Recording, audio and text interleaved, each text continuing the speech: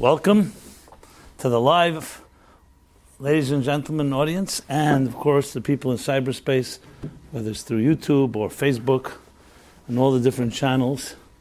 Just get this, okay. How to deal with people you don't trust. That's the topic this evening. Both evening here in New York, but I know it's morning or afternoon in other places in the world that are watching. We have even New Zealand, people in the New Zealand audience that now is, it's noon or 1 o'clock Thursday. That's the miracles of technology. So the ideas, however, are timeless, and they can be listened to day and night because the issues of trust are fundamental, and I always like to talk about topics that either others don't discuss directly or that are very key and fundamental to our own personal well-being and health. So let's talk a moment about what is trust and the crisis, you can even say, that we have in the world of trust. So what would life be without trust? If you didn't trust your parents, if you didn't trust your siblings, if you didn't trust your children, if you didn't trust friends, if you didn't trust your spouse, if you didn't trust other relationships and interactions, business-wise or otherwise, social-wise, what would life be? We'd be literally in a constant state of, in a way, like fear or paranoia, because we would be afraid of who is going to do what to whom. You know, trust is the basis and essentially the most important ingredient. Maybe it's one of the most important ingredients, and maybe the most important ingredient of a healthy relationship, of a healthy life. There's an element of trust. And trust means someone that you know you can rely on, you can depend on. They'll be there for you, and even in an unconditional way. So, of course, like in all areas of life, everything begins with our childhoods. Our childhoods, the first people we meet in life that are the most, should be the most trustworthy, are our parents. You know, a parent naturally has a biological connection, an emotional, a psychological connection to a child. So a mother carries a child in its womb for 9 months, and then when the child is born, healthy parents will nurture and protect and cultivate a sense and validate and reinforce essentially a child, and therefore the child will learn to trust those parents. I should actually correct myself and say a child naturally will trust parents because they are the providers. They are the only source of nurturing and sustenance from the youngest of age. And if parents are healthy and they live up to it, that will actually validate and reinforce the fact that the child can trust those parents. Then, of course, trust extends over to siblings and family, to families, and then to extended family, and then to friends and educators. And hopefully, as one grows older, they live in a society or in a community that, again, is trustworthy. This is the best case scenario, obviously. And it's important to spell that out because when it's working that way, basically, if you can trust someone, you also learn they teach you how to trust yourself. Because what really happens when not only that you're unable to trust, when someone you cannot trust, you also begin questioning yourself, and especially children. When they don't feel there's anyone to rely on, they also begin to question whether maybe something's the matter with them. So validation goes both ways. When you have someone that is trustworthy in your life, it'll teach you to trust yourself. And if you don't have someone trustworthy, it will teach you not to trust yourself. So the implications and the consequences of lack of trust are very far-reaching and deep, and can be a wound that one carries their entire life. So obviously we're going to address that, how to remedy it, but I wanted to begin with the best case scenario. The worst case scenario, if I may go in that direction, would be parents who are absolutely not trustworthy. Either they are absentee, or they're unreliable in some other way, or they're even overtly or subtly abusive, and ways that basically a child who naturally will trust a parent suddenly begins to, after a while, see this parent can be relied on. And a child will fight for that trust. That's why children will bend over backwards to do anything to love and trust their parents. But after a while, what happens is, after a while, that you don't get that security that a child deserves, the child will begin to adjust and either stop relying or become cynical, and obviously, as I said, also stop trusting itself. Now, what happens in that type of scenario? As that child will grow, it will grow into being that does not trust people. If you couldn't trust your parents, who could you trust? And this will affect all relationships, because parents are the natural people that you want to love and trust, and you hope that they are there for you. And if they're not there for you from a young age, it creates this deep vacuum that will, as I said, spill over in basically every relationship. I will soon talk about the different ways people compensate, but that's the foundation of the issue of trust. Now, when you think about it, some people you talk to, and I will break it into three categories. Some people you talk to say you can trust nobody. There are people who are cynical, sarcastic, and say no one can be trusted. When push comes to shove, people are narcissistic, they care about themselves. You could trust them if conditionally, if you're doing something for them while you're doing them a favor, maybe then you can trust them. And some will say you can't even trust them then. That's one extreme. Then there's the other extreme, we'll call them the naive group, which say everybody can be trusted, and they get hurt time and again until they stop trusting, or maybe they never stop, but they're very naive, and they just trust everybody and get hurt in the process because people take advantage. And then, which of course we're going to address, is how you find a balance. How do you find a balance in between the two, where you don't either dismiss trust altogether or trust everything and everyone? And of course, that is the healthiest version. Now, these three different, let's talk about these two extremes, don't happen in a vacuum. Guaranteed that a child that grew up in a home that you can trust your parents and your family unit will not be that sarcastic or cynical about trust. Because if you had it in your life, you'll say, you know what, I don't trust everybody, but it's possible to trust because I've had it in my life as a child. So now the question is, which stranger you meet, can you trust them? How do you choose a spouse? How do you choose a trusting relationship? But you have at least a point of reference that you begin with, and you have a framework and a background of trusting relationships.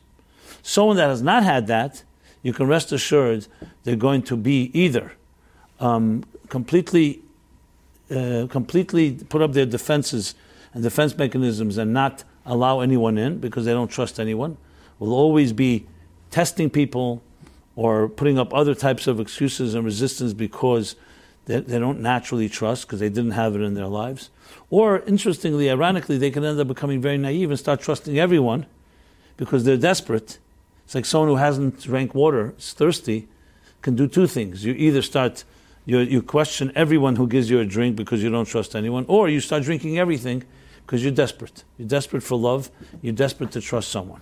So it's interesting, it can go both extremes, and even more fascinating, I wouldn't say fascinating because it's quite painful, is that people can actually fluctuate between the two. You see this, for example, in the area of sexuality. People who have had unhealthy intimacy in their childhood, or some way unhealthy relationships, you'll see can either become completely celibate or completely promiscuous, and they can even fluctuate one to the other. Because that's what happens when you don't have the compass that keeps a balance. You can go to extremes. Now, of course, the balanced approach is that there is a possibility to have trust in your life. And now the question is who you can apply that to. That's not suggesting every person on earth you can trust. There are predators, there are abusers, there are con artists, there are manipulators, or some of them very sophisticated, that you have to be careful. Even if you had a healthy, trusting relationship in your life, which is your parents or, as I said, the family unit or the extended social community, education and so on, that still doesn't mean you can trust everyone. So this is part of growing up, where you come to realize that you have some type of checks and balances to determine who is someone you can trust, who is someone you can't trust. But if you have that healthy background, at least you have something to work with because you have a point of reference. And when you don't have a point of reference, it's literally like trying to drive without a GPS, without a compass, because you're not sure where to go, because who do you look to? How do you determine what trust is exactly? So that's just an introduction that just lays out the framework of what I want to discuss, obviously what I'm already discussing, but most importantly, to understand the importance of this issue, because very often the issues in our lives are symptoms of the lack of trust that we have, which rephrased can also be stated the following: they're not just they're symptoms of our insecurities. Insecurity and lack of trust is more or less synonymous. Not exactly word for word, it's not exactly the same, but essentially, when you don't have trust, you're insecure. because you don't have who to rely on. When you trust somebody, you know you're secure in their hands. You ask people, for example, some of the beautiful memories that children have is they have a father and a mother they knew they could always rely on. A father would, let's say, you were sad one day, and your father took you in his arms, or your mother embraced you, or you walk up the street and you feel the warmth of their hand. There's something that becomes ingrained in a child. There's a certain thing, you know you're in able hands. You feel protected. And when you feel protected, it creates the cocoon or the womb, I would even say the nest, that nurtures a person's confidence. Think of a bird that never has a nest, does not have parents that protect it. So you grow up in a hostile world and with no one to look to, no one to trust. The same thing is, if you look at children in a healthy home and you study it, and I've studied it many times, you'll see a certain lack of even drama in health. Because health, and remember, health does not sound like anything, it doesn't taste like anything, it doesn't feel like anything. If someone else says, what does it feel like to be healthy? If you give any answer of the sensation of health, you probably need help, God forbid. Because health is not supposed to feel like anything. It's supposed to be a smooth, seamless flow. Your blood is flowing through your veins, your nerves are intact, and you just really feel just fine. Someone say, what does feeling fine mean? Meaning that you don't feel anything. That's what it means. So health is, interestingly, it's not really, it's sensationless. As soon as you say, 1 second, I feel my heartbeat, or I feel a thud, or I feel a dull pain, or a sharp pain, or some other thing, then you know there may be an issue that needs to be addressed. The same thing is psychologically. If someone says, what does a nurturing home feel like? It doesn't feel like anything. It just feels safe. You're home, and it just feels like you belong. It's like you're like a fish in water. If you ask the fish, what does it feel like to be in water? It just is where I am. It's not a state, it's not an experience. It's a state of being. We say, okay, I traveled to this and this place. You say, how was it? You start describing it. That means you are really that's not your natural place. You're describing what it feels like to experience it, basically the verb. But a true healthy experience is a noun. It's a state of being. Someone say, what does it feel like to be alive? That you're not going to start describing it in exotic terms or say it was awesome. You'll just say it just feels right. It just feels like I belong. I actually don't feel anything that's out of whack or out of sync. As soon as you feel, there's an issue. So if you go into a healthy home, there's no drama. You'll see love, and you may see a lot of beautiful things, but the dynamics that's going on are very smooth. There's no drama. You don't hear yelling. You don't hear screaming. You don't hear anything that is extreme, because everything is smooth. That doesn't mean there's no laughter. It doesn't mean there's no experiences. But the bedrock is very solid, and that's what every child obviously deserves coming into this difficult world and hostile world, to have a home, that in this home, no matter what's going on outside this door, it's a peaceful environment. One of the greatest, maybe the greatest blessing in Judaism is shalom. It's called peace. And specifically shalom bayis, peace at home. It's used so many times, sometimes we don't appreciate it. To the extent when Maimonides describes shalom bayis, he says, there's nothing, the entire Torah was given only to bring peace to this world. Because if you don't have peace, you have nothing else. If you don't have peace of mind, you can be blessed with wealth, you can be blessed with health, you can be blessed with all the gifts, but you don't have internal peace, so all of it is a source, all of it is stressful, and all of it is not necessarily a panacea to solve your issues. On the other hand, if a person has that inner peace and calm, then whatever comes their way, whether it's blessings or sometimes challenges, they have the inner peace that travels with them. That's why you'll find many people have all the commodities in the world. They're wealthy, they have material prosperity and success, and yet they're not calm, they're not peace. And then you could have people at peace who don't have all these material stuff. Now, obviously, from a Torah point of view, being blessed with wealth and being blessed with prosperity, even materially, is a great blessing. But it's a means, and does not assure the single most important thing, which is shalom. Now let's analyze this word shalom for a moment. Shalom in Hebrew is translated as peace. But what exactly is peace? So many people think peace is absence of war is peace. But no, peace is absence of war just as much as love is absence of hate. Right? That would be a little ridiculous. Love is more than just absence of hate. Maybe when a person's threshold is so low and they don't have love in their life, they'll say, at least if I have no hate, I already feel love. But that's not love. Love is a state of its own. That's not just the absence of the opposite. And the same thing with peace. Peace is not just the absence of war. Peace is a state of tranquility and harmony and seamlessness and calm and serenity, and I can go on and on with all kinds of words. You feel like you belong. You feel at home. And everyone who's ever experienced it does not need much explanation. You just have to go back to moments in your life where you felt that way. I'll say something even more. Even people who've grown up in a battlefield of a home where life is not calm, but everyone, in most cases, I can't say every, but most cases you'll find that everyone has some good memories, which is why, of course, abuse is so devastating. Because people, sometimes parents who are abusive or parents who are not providing the trust and security a child needs, that doesn't mean it's 24/7. There are many times, and people will say this all the time, the problem was my father at times was very loving, and he took us to, and we had fun, and we really enjoyed it. But then he turned into a monster. You hear this so often. And that's what's so confusing to a child, because the source of your security has now turned into your nightmare, to your source of your insecurity.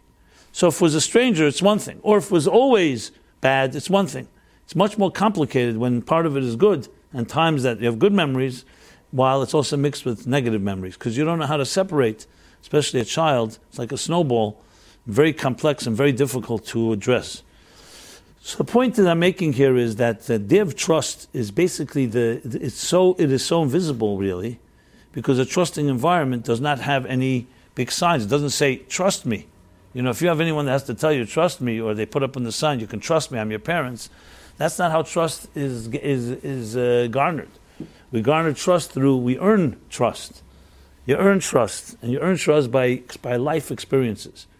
You can have someone say, trust me, trust me, trust me, but then you see in their behavior, they don't behave in a way that you feel you can trust them. And then there are other people who will never tell you anything, but you know that when you're with them, you know you can trust them. You see that they're sincere, they're consistent, there's an element of comfort, and so on. And we all feel this. You sometimes walk into a party, into a wedding, into a bar mitzvah, into whatever it is, and you just feel tension in the air. Usually it's due to the fact that the hosts are tense. You don't even have to analyze it. There's just tension.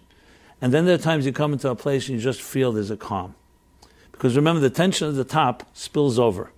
Then if the hosts are tense, then the caterer is tense. And the caterer is tense, the waiters are tense. And everybody's tense. And it just becomes like a thick, very stressful type of environment. It's a vibe. You can't always notice it, but it's very noticeable. And the opposite is also true. You come into a place, you just feel, this is a comfortable place. I feel people are comfortable. There's an ease in communication.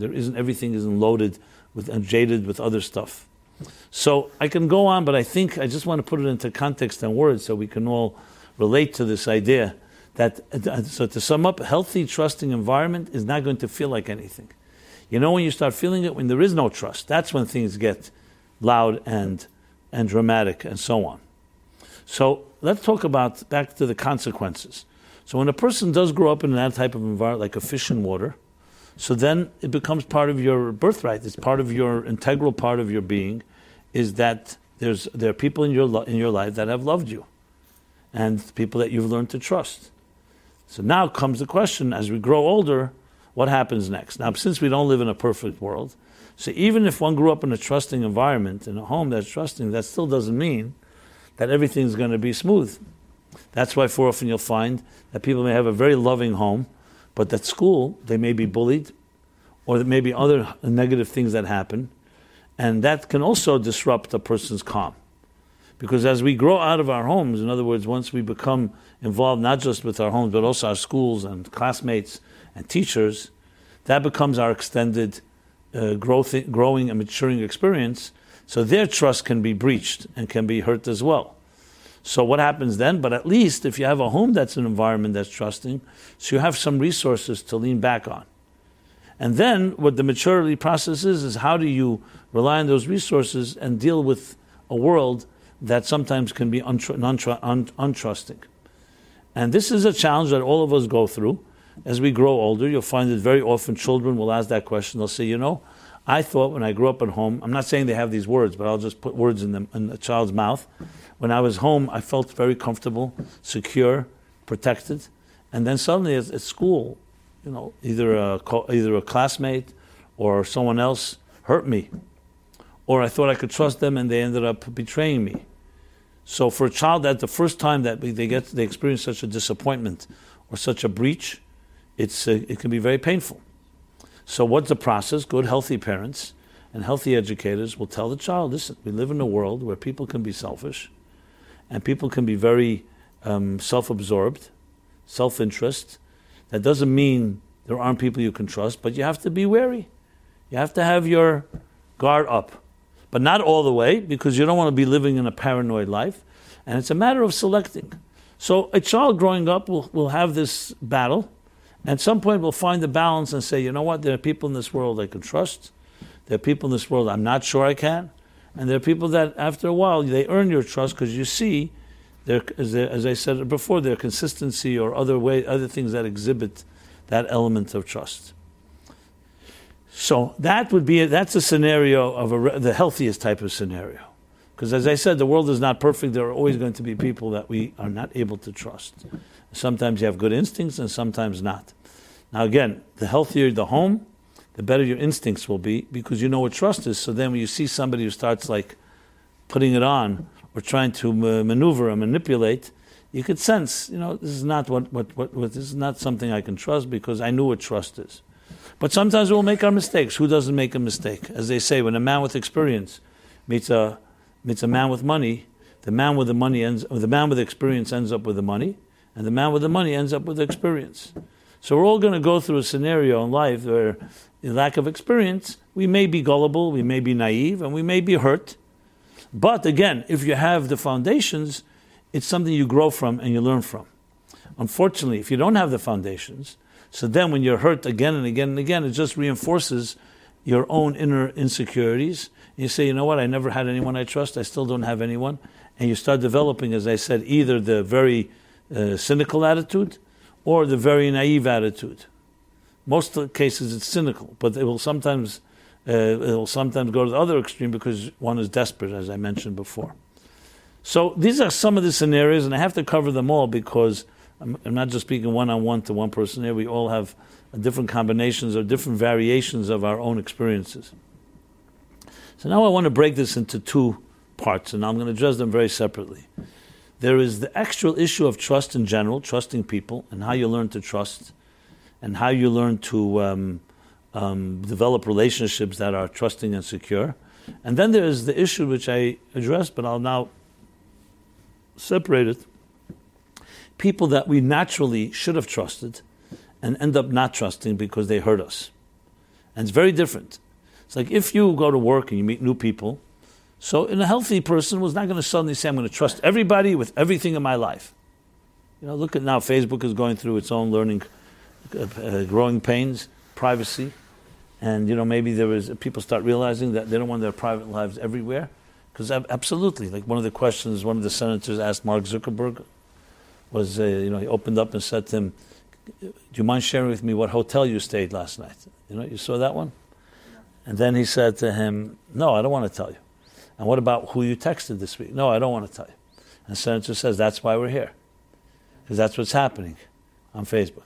And obviously it has to be qualified. Because on Facebook, people are willing and wanting to place, they write where their hotel is.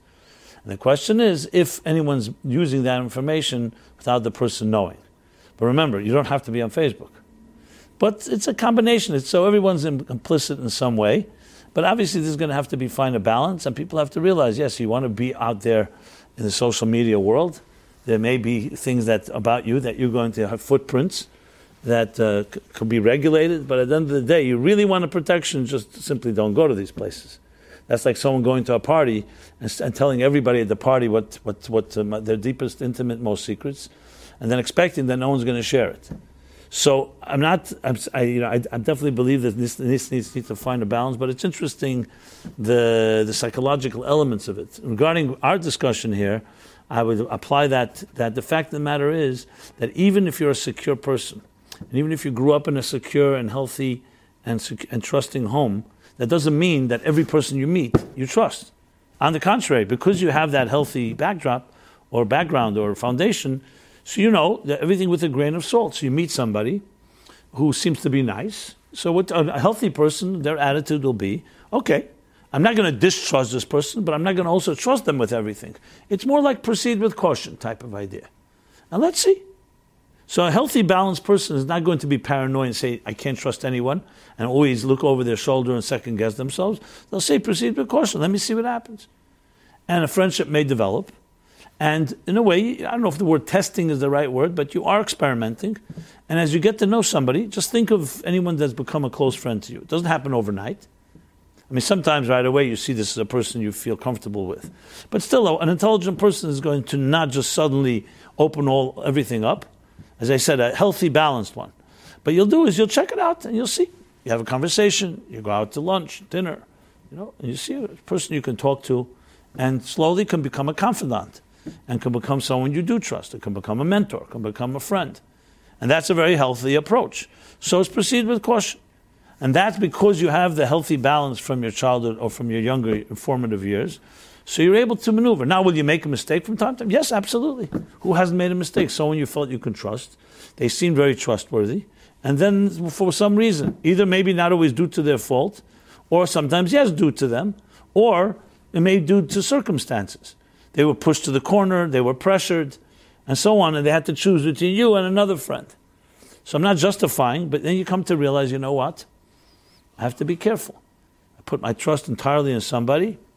Al tiftachu b'nedivim, it says we shouldn't trust completely people who offer things because you never know. That's why we have the concept of God we trust, as it says in the American US currency. It doesn't say man we trust, because man, at the end of the day, is fallible and therefore can always disappoint us. But that's also part of the learning experience, that maybe you don't have to trust absolutely somebody. Parents should be able to be trusted absolutely. But then, grow older, and even in a healthy, nurturing home, you find that your parents aren't perfect either. But they did their best. They provided protection and comfort and therefore trust. But you come to realize, sometimes my parents are not the best person to go talk to. But it's not extremes. That's the point. For a healthy person, it's always balance. It's always moderation. It's like saying, maybe my father, he may think he's the smartest guy in this area. Maybe he's not. That doesn't mean you can't trust him. It means that in this area, you need to speak to someone else. Just like, if you need a lawyer or an accountant or a doctor, you don't say, one second, my parents can't provide that. That's not their expertise. So trust doesn't mean that one person can solve all your problems. It means that you have a balanced approach. And yes, we will make our mistakes, but we learn from our mistakes and become wiser. As I said, a man with experience ends up, mistakes you make teach you the experience, and that experience teaches you to be wiser in how you choose friends and so on and so forth. That is basically the healthy approach. That's how we navigate.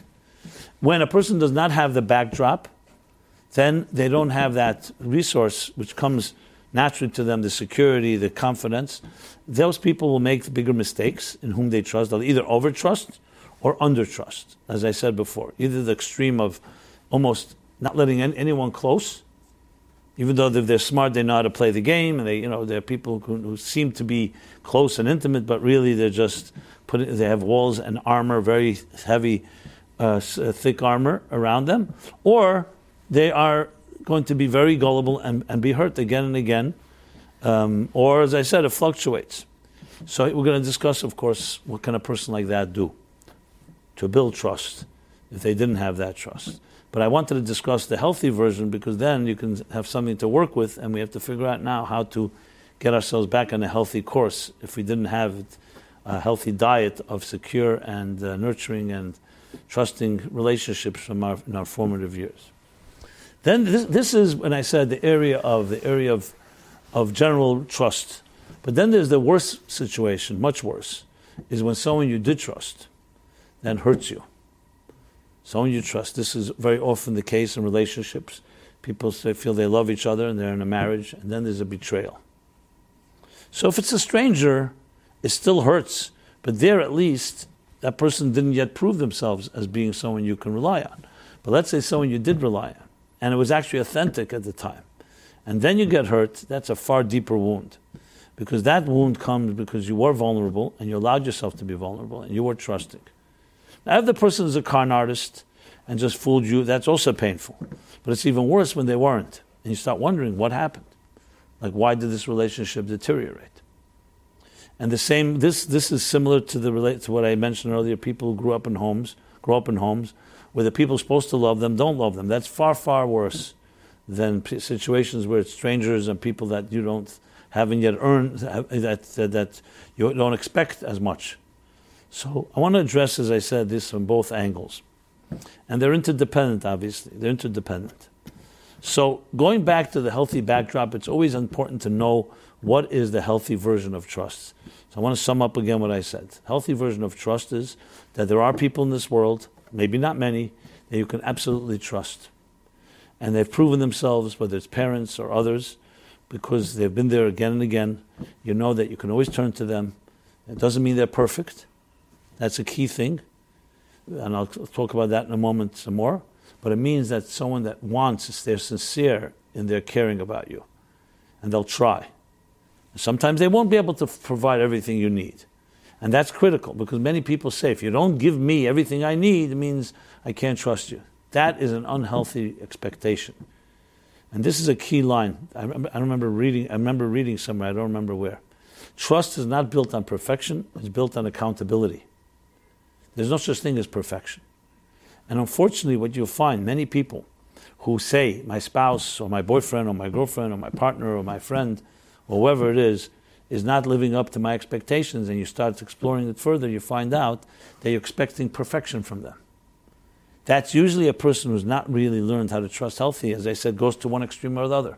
If you're not going to be perfect, then you've betrayed me. But human beings are human beings. Even very loving and trusting human beings can make mistakes. However, the key, then how do you distinguish between trust and not trust? Accountability. A person who makes a mistake and then lies and says, no, it's not me, and so on, then you can't trust, because it's not like besides not being there for you, they're just making believe that everything is fine. Accountability means, yes, I made a mistake, but I still love you, I still care about you. And then you can trust, because if there's a mistake made, the person will be accountable. That is extremely valuable, even better than perfection. Even though some people delusionally think, I just want perfection, it's a very childish approach. There's no such thing as perfection. So the key thing to remember is that trust is built on accountability, it's built on a consistency, and it's built on a proven in time that in different circumstances, this is a person you can rely on.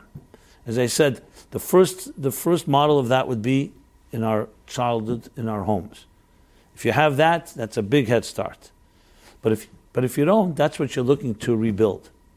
Because that's what I'm going to talk about now. Which is, okay, let's say a person does not have that. Or they had it and then it was breached or hurt. This can happen due to many different reasons. For example, parents divorce. The parents may love the child. They may have given the child a very healthy, trusting home. But then they split up. And for children, that's a very insecure, that feeds their insecurities, because suddenly the unit, which is the father and mother, is no longer there.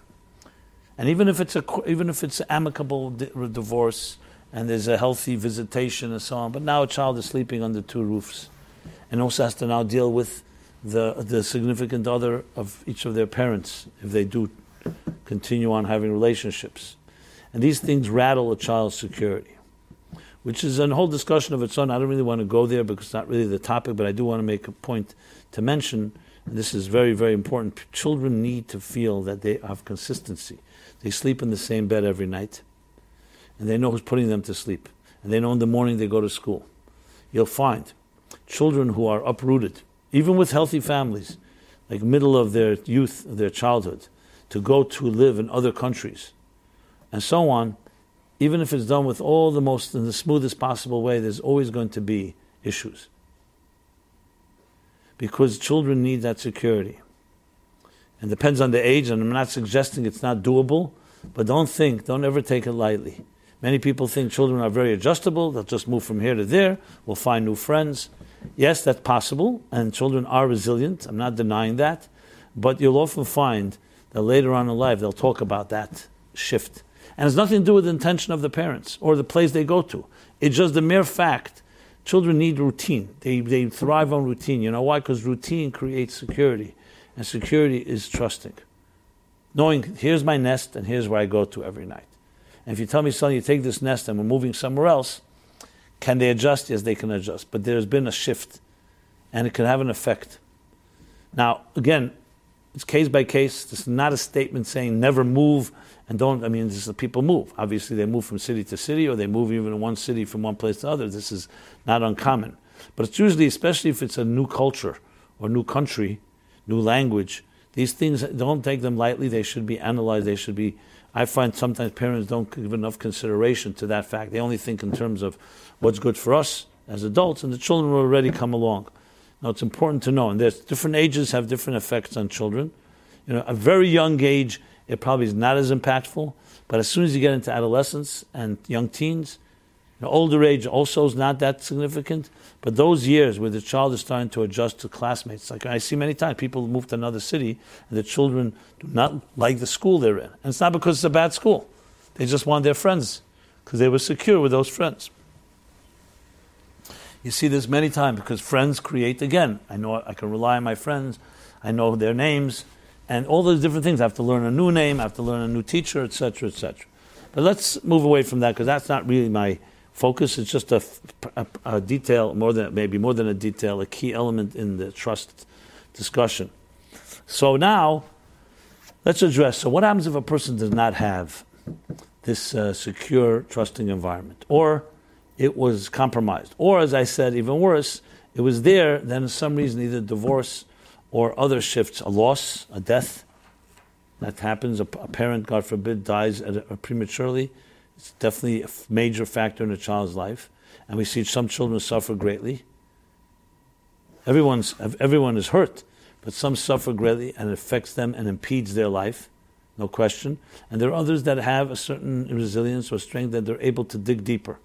So what's the secret to it? And how do you build trust when either you didn't have it in the first place or it was breached? That's what I want to address now.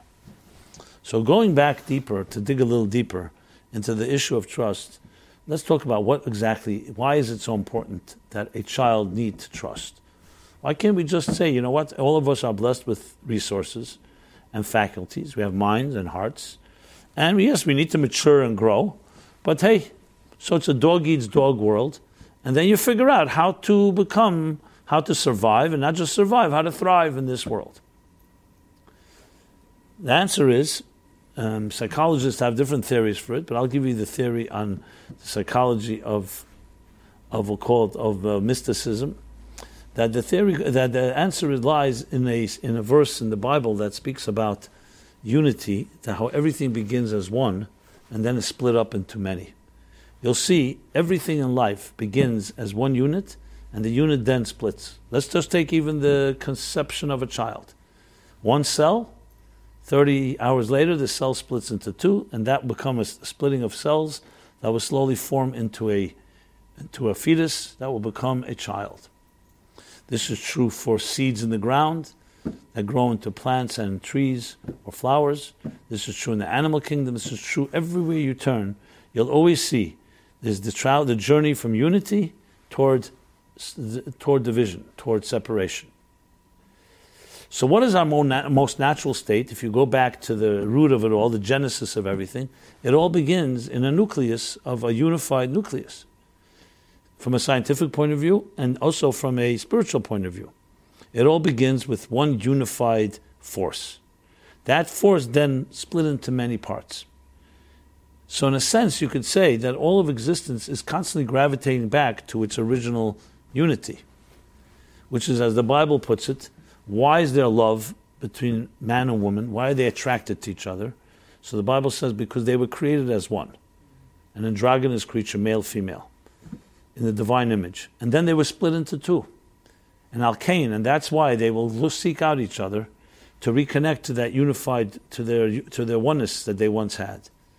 So it isn't just some type of sexual attraction or an attraction in order to breed and survival of the species, perpetuation of the species, but there's something about unity. In the words of the mystics and the words of Jewish mystics it's the divine unity, the echad that we say in Shema, that lies at the heart of everything, a unified state, which then split, and we live in a fragmented world, but the intention of this fragmented world is to bring it all together back into that unity.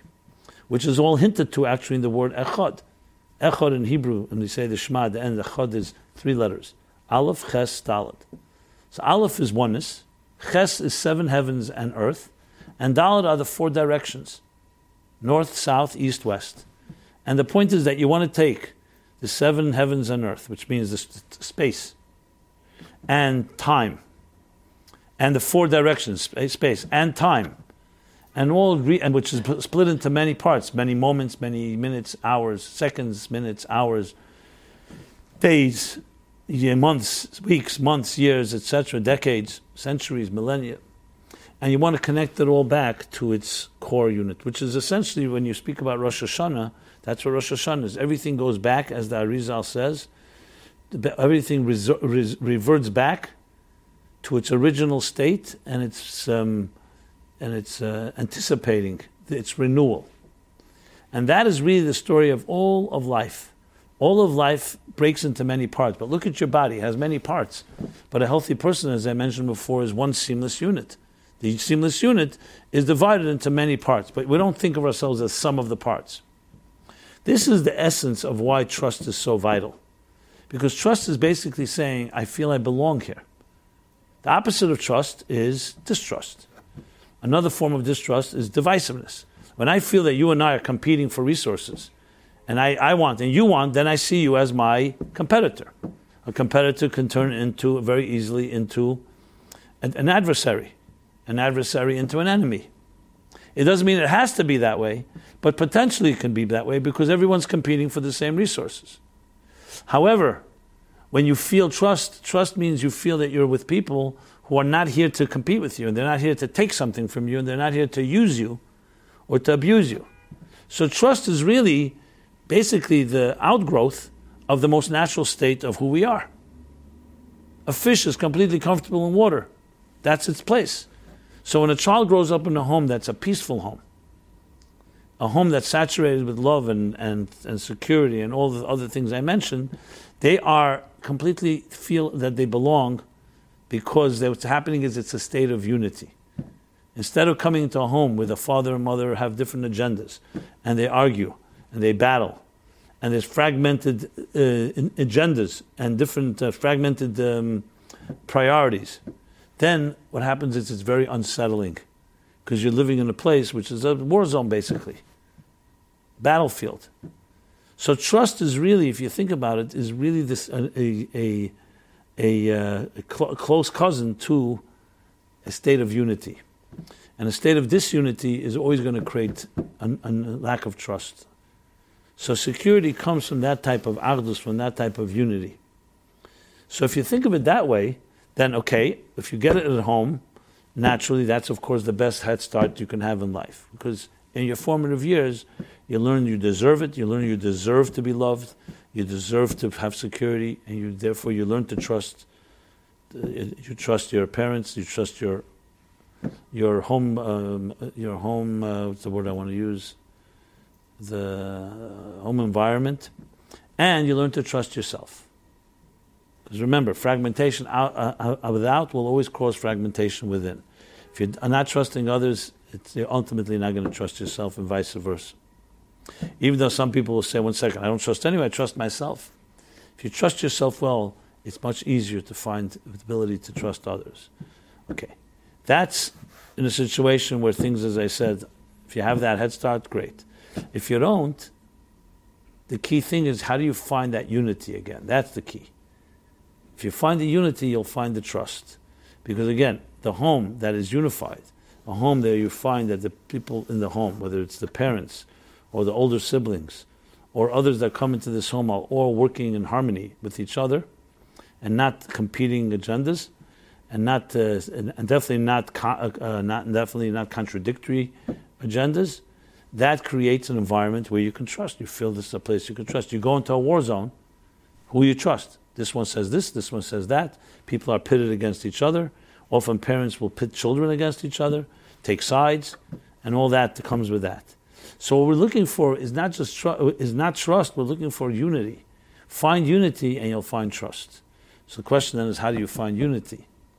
And again, I'm talking now a situation where a person did not have the upbringing or the background.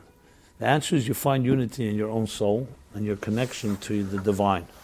That's why this prayer of Shema and Echad is such a vital prayer, because basically, if you grew up in a home that was nurturing, so in a sense that provided you with the nourishment necessary.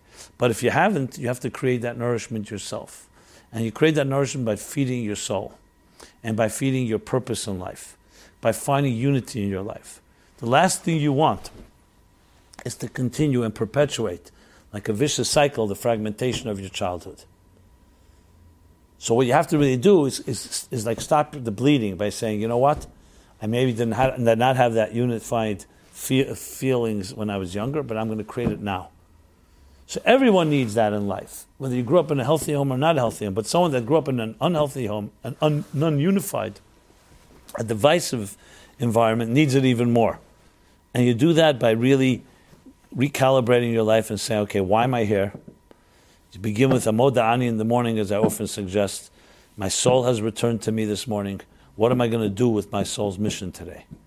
And the more you introduce focus and clarity of purpose, and don't allow yourself to get swept up in the divisive materialistic forces of life, which means the competition in the marketplace, and that drive to succeed, and you go back to find unity in your life, that's where you'll find trust. Trust will not come, as many people think that, they'll do. I'll make a lot of money, people will like me. And they'll try to buy trust or try to buy love. It does not work. You need to create that harmony that you did not have or had in some diminished or compromised way.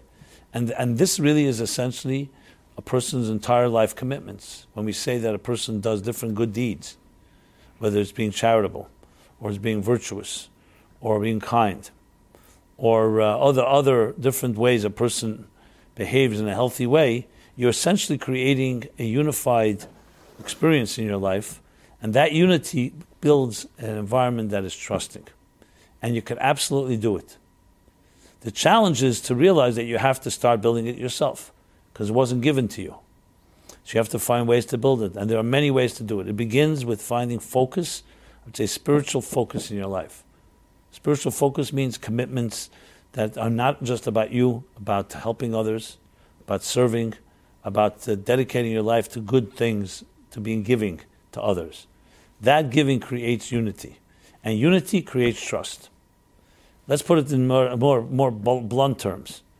A parasite, a taker, will never feel trust because you're always taking, and you always feel, if I don't take, I won't have. A giver is very secure because I feel I can give. I feel I have what to give. I see people validate what I give and they thank me. That type of element. Lately, for example, there's a lot of talk, the whole rage about gratitude. How gratitude actually helps you grow. Gratitude is good for your psyche. Proven tests that when a person says thank you and shows gratitude, it just makes them happier people. Why? Because gratitude is unity. You're thanking you instead of being self-absorbed, me, and you think, if I'm me, you're grasping for air. You think that's how you're going to survive. What happens when people are drowning? What do? They pull everyone else down with them because they're so desperate. The me survival instinct is so strong, they just pull everyone else down. When you see someone that's giving, someone that is expansive and is able to give, giving builds security because you feel confident. I have something to give. Takers always feel less confident. I know it sounds sometimes counterintuitive. You'll say, one second, this person is taking. Look how much they have. No, they have. If they have, it's like, who said it? He said that some people know the price of everything but the value of nothing. Yes, they have a lot of stuff. There's a lot of people who have stuff, but they don't have any value. And there are people who give. So technically, when you give, you may have less physically, but you have more psychologically because you have the power to give. You have that dignity. And dignity, by the way, goes hand in hand with trust as well. Because an environment that is trusting is also an environment that will give you dignity. An environment that's not trusting, there's no security, means they're basically stealing your dignity from you, robbing you of your dignity. So the way to build trust in your life is to build unified elements. Have once a month in your home a class. Learn with somebody once a week. Go volunteer, do something. All the things that are in a way you don't want to do because you say, listen, I didn't have nurturing in my life. I need to nurture myself. That's the exact opposite has to be the approach. You have to help nurture others. You bring unity, and then you get the nurturing in return, and it creates trust. So giving versus taking. Now, what about a situation where a person's trust has been breached? So there we have an additional challenge. Not only didn't you have a place that was trusting, you actually had it, and then it was torn away from you. So this creates a deep wound and disappointment, and we all know disappointment can be very painful. Someone you loved, someone you were giving to, and you felt it was reciprocal. And instead, one day you wake up, or one day you find out the person's cheating on you, or the person's lying, or the person decides, you know what, I'm no more interested in you. Or this can happen in worse ways, as I said, sometimes life experiences, divorce, death, other circumstances that can suddenly disrupt a person's nest. Literally like a nest. Like taking a nest and someone suddenly tears apart your nest, and where's my nest? My nest is gone. So here, it's just analyzing it. This doesn't mean that you can't build it. It's just that you have now additional wound, which is the loss of something. So then you feel maybe I don't deserve it, or maybe I can never fix it, and so on. So we need to discuss. We need to come up with methodologies and tools. How do you get beyond that? Because here too, the goal is ultimately to recreate unity. I was just dealing with someone who came from a difficult family life. Parents suddenly, this person was age 16, 17, announced they're divorcing. And it's a mess. The parents are trying to use the children with money and other things, back and forth. So I told this person who's now 19, 20, I said, look, ultimately, even though your inclination is how to fix your parents, because that's what she wants to do.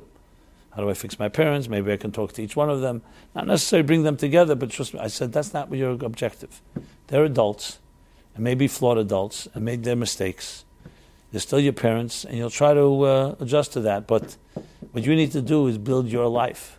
You're 19, you'll soon be 20. Get married. Find someone you can love. And she says to me, well, I can't find anyone to love because I'm so consumed with this. I said, exactly. You're consumed with the fragmentation that they brought to you. And you don't have control over it because you can't do anything for them. So you need to do is take care, build your own life.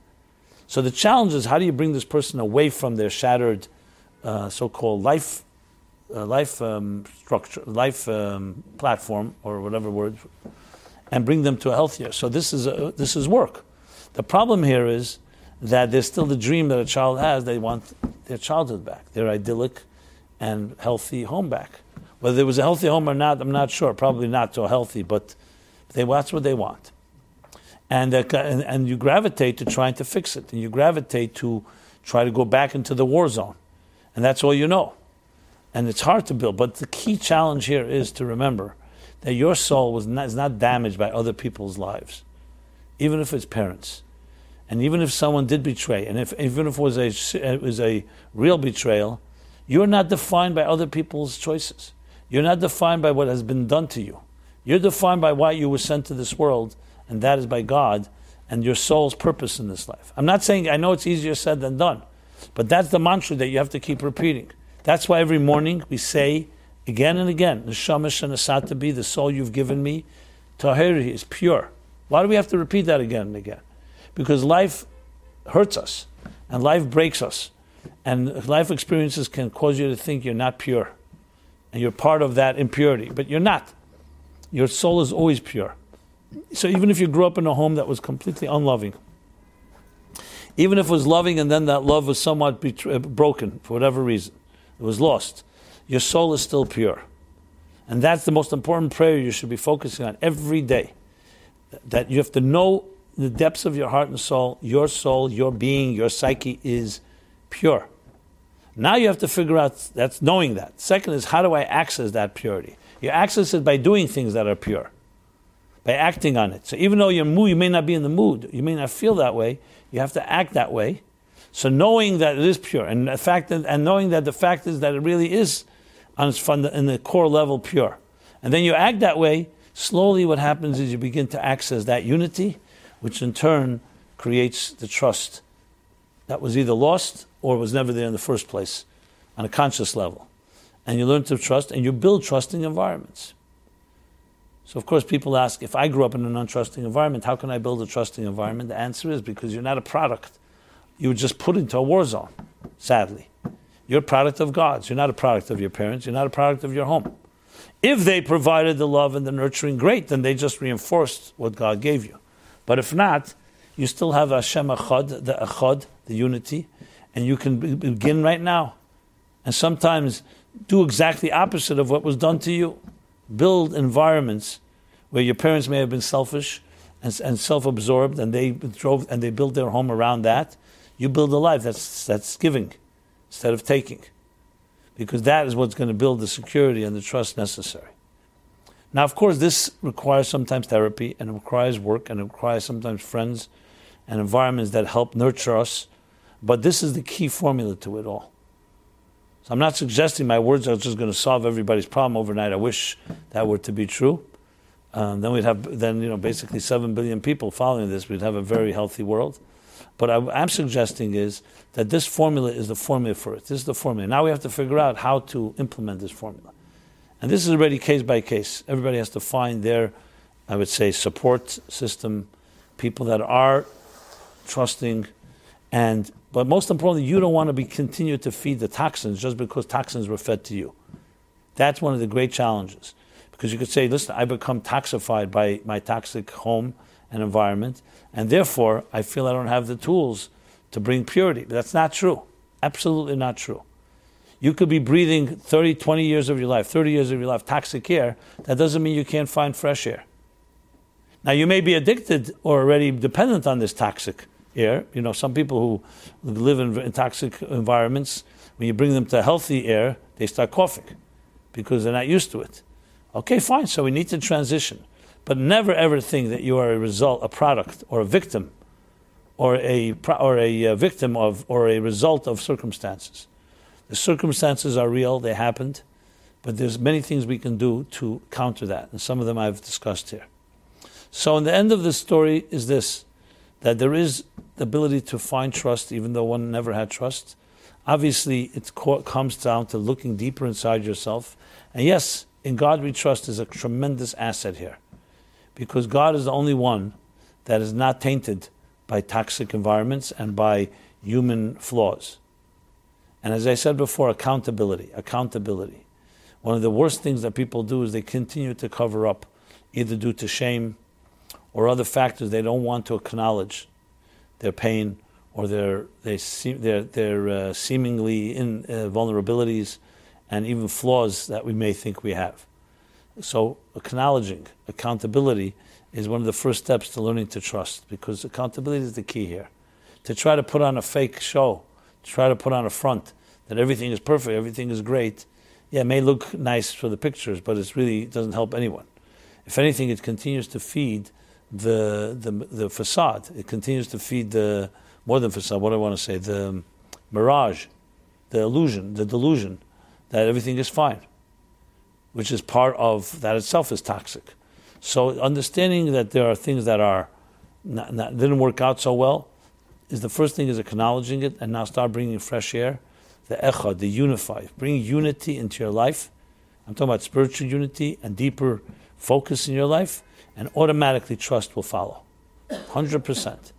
I see this all the time. People, for example, ask the question always, I grew up in a dysfunctional home, am I ready to get married? Because I don't have the tools. And when am I going to learn the tools? So, of course, the question is, so what are you going to wait for? What are you waiting for? When exactly are you suddenly going to get these tools? With time. But it doesn't just come with time. You have to do something. And sometimes the way to do it is just simply to take the plunge. Now, I'm not saying if a person is completely dysfunctional, they may need help, someone to hold their hand. But dysfunctionality is going to perpetuate itself if you don't stop it. And you stop it by realizing that, one second, I am not a dysfunctional person. I grew up in a dysfunctional environment. But I am an echad person. My soul is a unified entity. It's a pure entity, and it's connected to God wants me to be here. Those are all those three statements I just made. That your soul is one, unity, oneness. and that's pure, tahira, and that's connected with God because God sent you here and that's why you're alive, those three statements alone basically say that you're not a victim of your circumstances. You went through that. You may have gone through a battle, but you're not a product of it. You're not defined by it, I should say. And you can reconnect to those forces if you choose so. So the best solution for a dysfunctional person is exactly that. Get married in a functional way. Have a mentor, have friends, let people guide you. You have questions, let people tell you, say, what do I do when I have a conflict? Your parents, let's say, did not role model properly, so don't do what they did. Find out from healthy people what you do when there's an argument. You have to yell and scream, you have to become abusive, you have to become silent or passive-aggressive or just aggressive, etc. No, there are other ways. And hang around people who breathe healthily, who are nurturing and who are secure in their own way, and that's how you build trust by creating trusting environments. You don't build trust and saying, I'm waiting for the person who's perfect, and then I'll learn to trust again. No. First of all, nobody's perfect. What you have to do is bring into your life, introduce into your life this form of unity and this environment that is giving, that is united, as I said, the pure. That engenders and that creates trust. Now, it's always important to have someone that can help guide, as I mentioned, because it's not always easy if you don't have the tools, or you don't have a role model, I should say. So it's important to incubate, to cross-pollinate and connect with people who have elements of that, because that you learn from people. And there's nothing wrong with having, if a parent can't serve that role, so you can have an adult friend, you can have an older person, a sage, a woman or man who's been through life that sometimes can give wise counsel that's very non-judgmental and very non-threatening, that helps a person guide. It's like learning how to swim. So you naturally have it within you, but you may not been able to access it consciously. So this is just some of the guidelines. And obviously this deserves a lot more discussion than one class, but I think I've covered enough ground here to give at least hope and maybe some tools that we can all use to learn to trust. And remember, it's not going to come to you from someone else. You create trusting environments, and that's our trust. It's not like you say, I'm waiting for the miracle man that's going to come, the person I can absolutely trust. Trust is inside of you. You can create trust. If people can trust you, you'll be able to trust them. And it goes both ways. It's not like the first trust comes from someone else. Sometimes you have to learn to trust and learn to trust yourself. But that gets back to connecting to these core roots of unity, which is really the heart and soul of any healthy environment. A unified environment. I'm going to go back, Sholem Bayis, it's unified. The way people deal with issues, the way they deal with challenges, the way they even deal with conflict is in a unified way. It's in a peaceful way. It's an intelligent way. It's in a calm, respectful way. Respectful, that's a critical word as well. And if you respect your soul, and you respect God that gave you the soul, and you respect other people's souls, that's the key to any healthy environment. If you don't have that respect, most likely you will not be able to trust, or neither will people will be able to trust you. So, in summation, the idea that the only way to deal with trust issues is either to not trust anyone and put up our guard because everybody is suspect, is obviously not a healthy approach. The other extreme, to trust everyone and everyone is just I could just rely on, is also an extreme.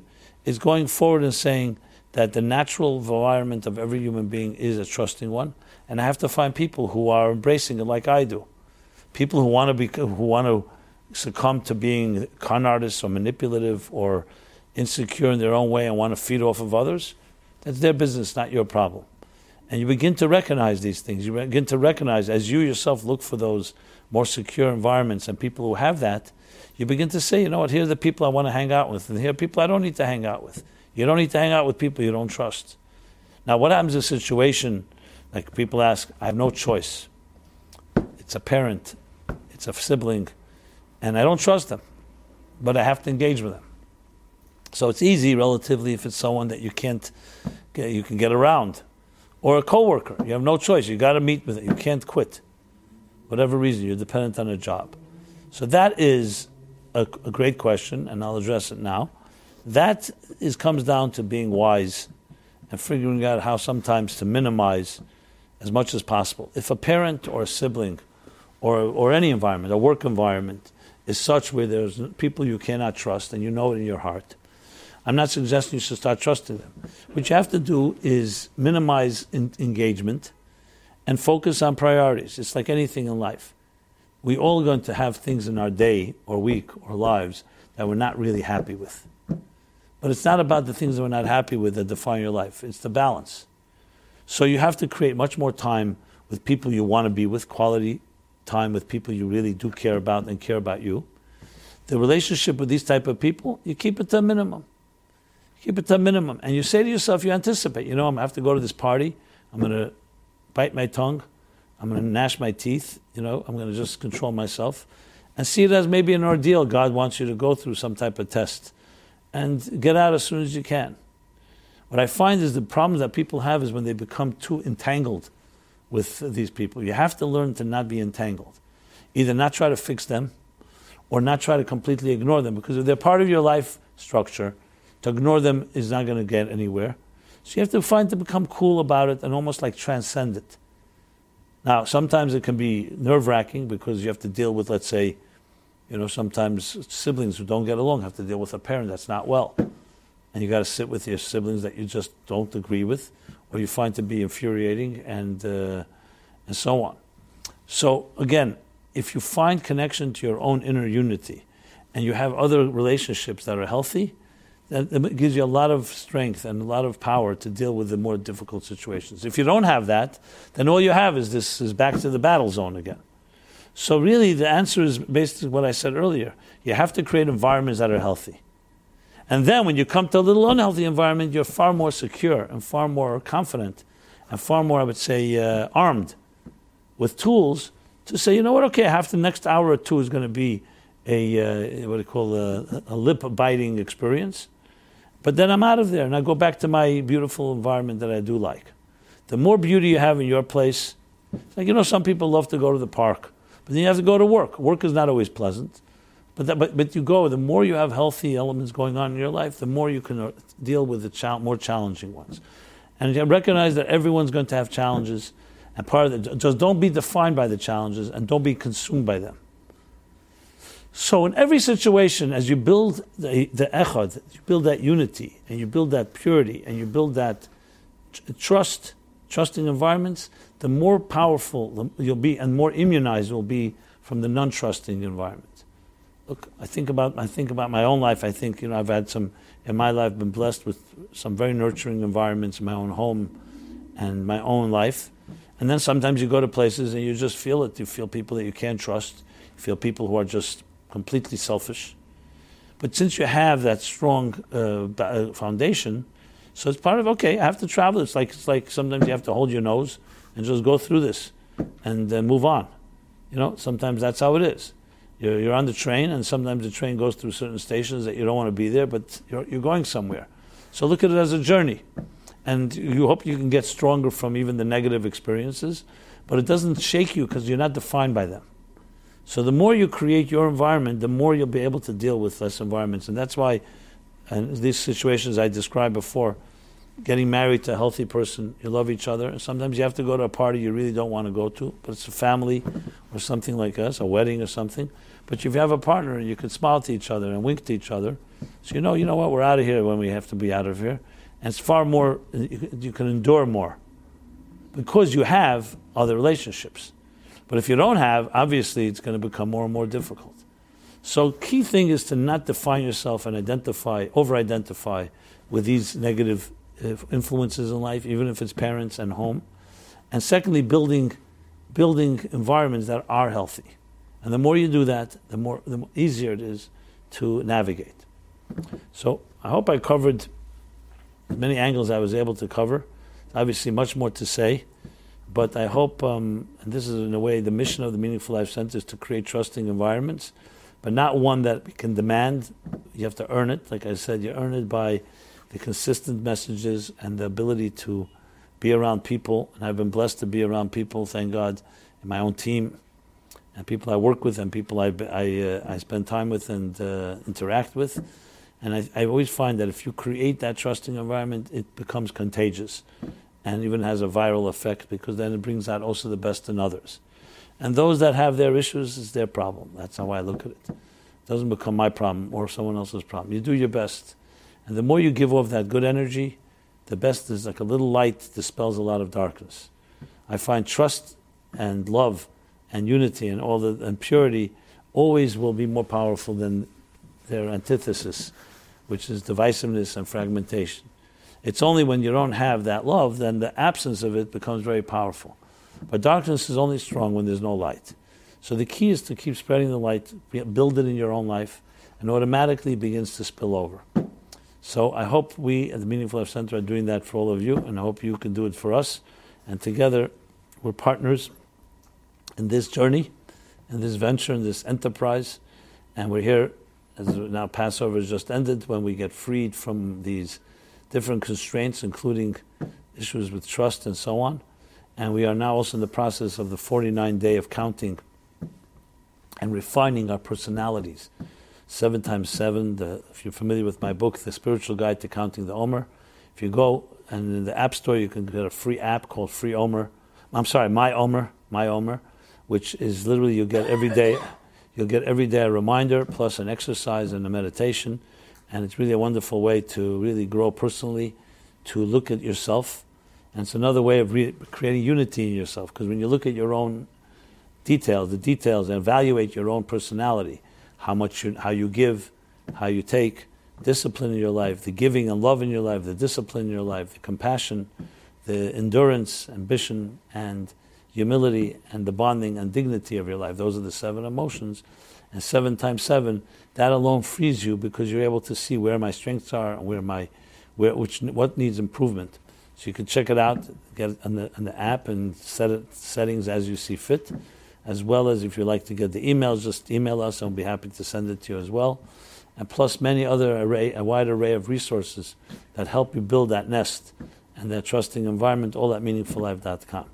So everyone have a very trusting and beautiful week. So until next Wednesday, this has been Simon Jacobson, and thank you very much for listening. Be well. Bye-bye.